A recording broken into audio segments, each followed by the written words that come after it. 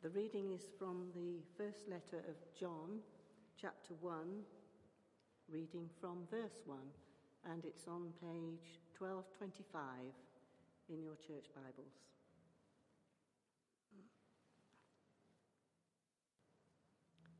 That which was from the beginning, which we have heard, which we have seen with our eyes, which we have looked at, and our hands have touched, this we proclaim concerning the word of life.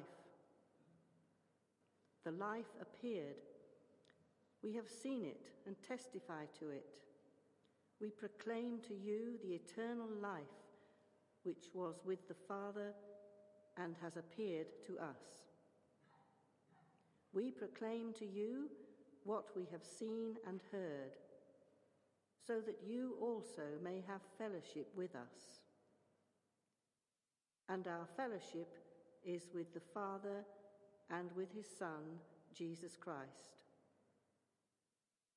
We write this to make our joy complete. This is the word of the Lord. Lord, I want to thank you for Rachel and all that she brings to the life of this church. And we want to pray now that as she speaks, you will anoint her words. Give us ears to hear and hearts open to receive from you. In Jesus' name, amen. Amen. Thank you. Bear with me. I'm going for... throwing my sermon around. That's what I'm going for. Kind servant, servant-hearted, right there. That is why we're in community. No more sermon needs to be said. Right there, that's it. Is it in the right order? Well, we'll find out in a second, won't we? Right. Today, I have a magic box. Thank you, Mike. Inside my magic box, I have a candle, and I'm going to light this candle. I will light this candle. There we go. And so I'm lighting this at the start of my talk today as a symbol of us being in community together. And because we're in community together, we are therefore God's light and God's love on earth. So that is going to start getting brighter, hopefully, or it all goes wrong. But let's try. So as you know, we've been going through the series Enjoying God. And some of you might know that I quite like a competition. And that is one of the ways I enjoy myself. Or it is if I am winning. If I'm losing, it's a way that I get sulky quite quickly. So let's just slide over the quiz yesterday evening and move on. So to go with the theme of enjoying, I have a little game for us. And I very sillily didn't bring the zapper. So, John, you're in charge of changing the slides. So can we have the first picture, please? So this is a close-up of something. Yes, Jennifer, what do you think it is? Ooh, close. It's not. So I can give you a choice of 3. Is it a piece of spaghetti, lip balm, or a candle? A candle? It is, in fact, spaghetti. So this is a piece of spaghetti. Can we have the next one, please, John? So your choice of 3 for this one involves a carpet, a tea bag, or cotton wool. I heard tea bag. Whoever shouted tea bag, congratulations. You got it right. And the next one, please, John. So this is an apple stalk, a cigarette end, or a twig. It's an apple stalk. This is a close-up of an apple stalk. I couldn't believe it either. And the fourth one, please, John. So this is either bubble wrap, crystal glass, or soap foam. Well done, team. It is indeed soap foam. And then we'll just go to the last slide just so that you're not looking at soap foam for the rest of it. This is church. And now, some of you might have enjoyed that, and some of you might not, and because you might have noticed that we are all different. And some of you might have recognized what was in the photos, and some of you might not. And sometimes we think we know what something is, and then we're told it's something different. And the same is true of church. We can think we know what it is or what it should be.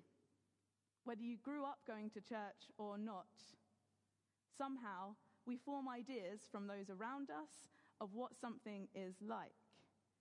Equally, we can be so close to something that we can't see what is right in front of us, much like those pictures. Have you been in church so long you can't remember what is good or special about it? Or are you here with preconceived ideas about what church is? For a long time, I thought church meant choirs, hard wooden seats, and a man standing at the front. Now, obviously, I was wrong. But that opinion had involved the specific building that I was being taken to on a Sunday. But going to church is so much more than visiting a building. And I am sure you have heard it from many preachers much wiser than me that church isn't the building, it's the people who make it. And with that in mind, what should a church be? What is the potential for church? And I'm about to make two possibly optimistic claims about church. Bear with me. Church should be a place where we enjoy God. And church should be a place where we experience divine joy. Now, you might tell me that you enjoy God more in nature, or on a nice walk, or in your alone time with God, rather than in church. You might see church as more of a duty than a joy, or as a place that makes demands of you. Or perhaps you're fully with me in my statement, and church for you really is a place of divine joy. Now, look around you at the faces around you. What do you see on those faces who have chosen to sit in this building today? Is it joy? Or is it bewilderment that Rachel is making you look slightly uncomfortably at one another? And I'm not going to make you answer that, it's okay. But I'm also fully aware that we can't all be joyful every time we are in church. Sometimes life deals us a bad hand. Work has been hard. Family are ill. Friends have let us down. Yet we still come to church, a place we can enjoy God and experience divine joy. And I said that church is more than its building. It's the people who gather inside. And why would people come and gather in church?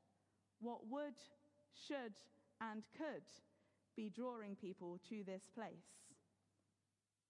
In the reading we had, John leads with an invitation to enjoy God. We proclaim to you what we have seen and heard, so that you also may have fellowship with us. And our fellowship is with the Father and with his Son, Jesus Christ. We write this to make our joy complete. John is telling them about the exciting news of Jesus because he wants them to join in that fellowship. He wants them to all come together for God.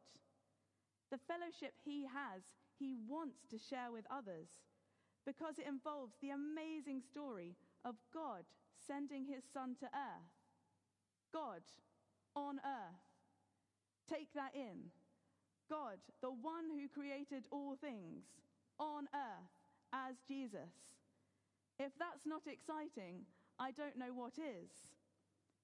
And John shares this so they can have fellowship together. They come together for one purpose. And that purpose isn't to be on a rota. It's not to be told off for what they're doing wrong, but to share fellowship together, share joy, share love, pain, and humanity with each other, and with the Father and the Son through the Holy Spirit. And that is church in all its fullness. But back to what I was saying about coming to church and not necessarily feeling joyful. I think that is when a Christian community comes into its own. I have come to church before and felt lost and broken. I could barely open my mouth to say the words. But that is when the church community carried me. It speaks the words for me, over me, and around me. At times of brokenness, we often want to hide out on our own, build a fort under the duvet, and hope by the time we come out, life will be well again. But in church, there is the potential to experience God's love in our brokenness, in our confusion. When someone asks how you are, could you dare tell them the real answer? When you ask someone how they are, dare you listen to the real answer? But even when you don't feel like talking or admitting how you feel, come to church and just let the words wash over you. Come and feel the divine joy that is hopefully spilling out of others. And now, visual learners among you might appreciate this. So, we are all different, as I said, and sometimes you might come to church feeling blue. So there is my blue tile. At other times, you might come and you are angry or annoyed at something that someone in church has done or a friend has done. So you come and you're angry and you're not even sure why you bothered to get out of bed in the morning. And sometimes you might come and you do feel joyful or you feel neutral, but you're here and you're in church and you can start sharing that. And we're all different. So some people are slightly shorter, and that's okay. And some people are taller, and we gather together in this one place. And through that, we turn up and we're together, and God's large Holy Spirit comes and hovers over us all, no matter how we are feeling. And we are together in one community under God's love. So there we go. This is the visual of the church for you this morning. So, the point is, we are all turning up feeling different. But God's love is here, hovering over it all, entering hearts in unexpected ways and at unexpected times. And I'm sure I am not the only person who has heard someone say, "Oh, I'm a Christian, but I don't go to church." And I am sure that they believe it. But I'm here to tell them that they are missing out. In community, we are capable of so much more. I find it easier to pray when others are praying with me. It is easier to focus when there is a group of people focusing with me. And singing together is so much more powerful than singing alone in my kitchen. The words are the same. The sentiment is the same.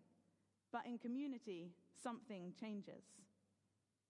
You don't need a Christian community to know that you are loved and forgiven by God, but it helps. At times, our hearts and minds condemn us. We can be our own worst enemy. But a community of believers gathered together can refocus us on what matters, which isn't what we've done wrong. It's not on what other people have done wrong, but refocus us on the love of God. Later in this letter, John says, "Dear friends, since God so loved us, we also ought to love one another. No one has ever seen God, but if we love one another, God lives in us, and his love is made complete in us." We can see the love of God in the love of the church. We can't see God, but we can see one another, and God is at work in each one of us every time we act in love. God's love becomes reality through the love of a Christian community. When we receive love through others in a thoughtful word, a reassuring hug, a cake, we are receiving God's love through them. When we offer love to another by listening and caring or any other myriad of ways to show love, God is working through us. And let's return to the reading today.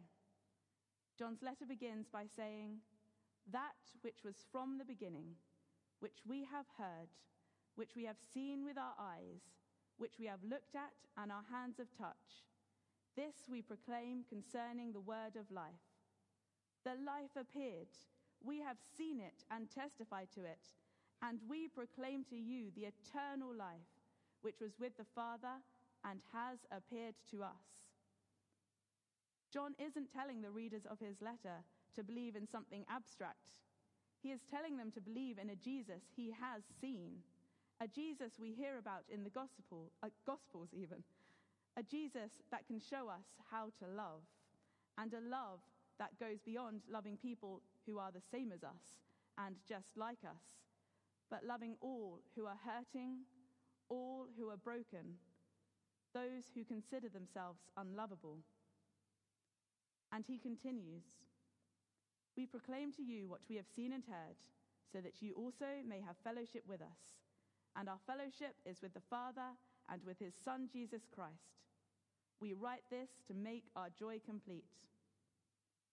John isn't just telling them that he has seen Jesus, so no, but he's telling them that they can share in that fellowship too. And he writes this to make our joy complete, not just the people he's writing to, but his as well. His joy is found in other people's joy and fellowship with Jesus. If we just work towards our own gain and our own desires, we will soon find that we are missing something. But if we pursue one another's joy, then love and joy are made complete. And back to this candle that is it's still burning, that's good. Back to this candle that we started at the beginning, that represented us. If we are part of this one community, we are able to keep our flame alight. But if we try and do it alone, we are like a candle without oxygen. Oh no, that's not gone well, has it? Oh, eventually the flame will go out. Imagine. There we go. Ta-da! No help from me whatsoever. That all went smoothly. You can imagine. Imagination's needed here. Well, never mind. So the challenge is to keep coming and keep enjoying community, even when times are hard. Because if we are working together, we can keep divine love and divine joy at the center of all we do. Amen.